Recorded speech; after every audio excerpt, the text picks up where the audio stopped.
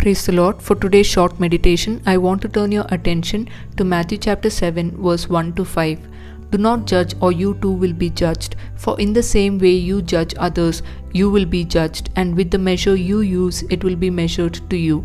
Why do you look at the speck of sawdust in your brother's eye and pay no attention to the plank in your own eye? How can you say to your brother, "Let me take the speck out of your eye," when all the time there is a plank in your own eye? You hypocrite, first take the plank out of your own eye, and then you will see clearly to remove the speck from your brother's eye. This passage we know is an excerpt from Jesus' Sermon on the Mount. In Matthew chapter 5 through 7, we see Jesus speaking and upgrading the Old Testament laws. He is setting a very high moral standard. And here in Matthew chapter 7 verse 1, we see Jesus saying, "Do not judge." He is probably speaking to Pharisees here, who were very judgmental people. That is to say, they would find pleasure in finding the fault of the people or the Jewish people, in finding whether they followed the law or where they have mistaken. So Jesus speaks of such an attitude, a judgmental attitude where one seeks to find fault in somebody else and finds pleasure in doing that, and finds happiness by finding fault in the other person to tear them down, not to build them up. So Jesus focuses on such kind of a judgmental attitude, the judgment of condemnation. Jesus does not speak on the judgment of discernment, because in the further verses we see Jesus saying about how we should be able to discern between a good tree and the bad tree based on the fruits that it produces. So Jesus here is not speaking about the judgment of discernment, but of the judgment of condemnation. Now, when we read the verse, "Do not judge, or you too will be judged," we often misquote that verse as to shield or to protect ourselves from the sins that we do. That is to say, we would say that we are not allowed to point out somebody else's mistake. Jesus is not restricting us with discipline or to correct each other's mistakes, because we see in James chapter 5 verse 19 and 20, and in Galatians chapter 6 verse 1 and 2, we see the authors James and Paul encouraging the believers to help each other when they are struggling with sin.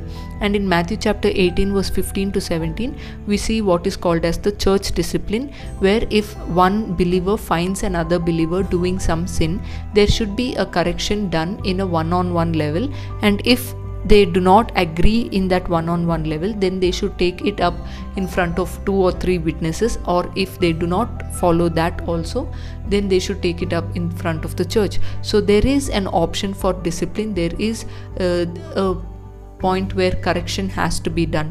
So when Jesus says, "Do not judge, or you too will be judged," he does not restrict correction or discipleship. So the next verse, Jesus says, "For in the same way you judge others, you will be judged, and with the measure you use, it will be measured to you." In the parallel passage in Luke chapter 6 verse 37, we see, "Do not judge, and you will not be judged. Do not condemn, and you will not be condemned. Forgive, and you will be forgiven." So here Jesus says that how much ever you judge others based on the judgmental attitude that you show towards others, God will judge you. So whatever you sow, you will reap also. So we also know that we are nobody to judge. It is God who knows all the situations of all the people, and only God has the right to judge.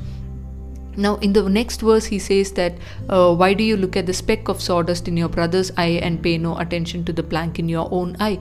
So Jesus speaks of hypocrisy here. Jesus speaks against hypocrisy. That is to say, if we have some sin inside us, we cannot point out to the sin or the mistake of another person. Does that mean that we should be perfect to correct each other? No.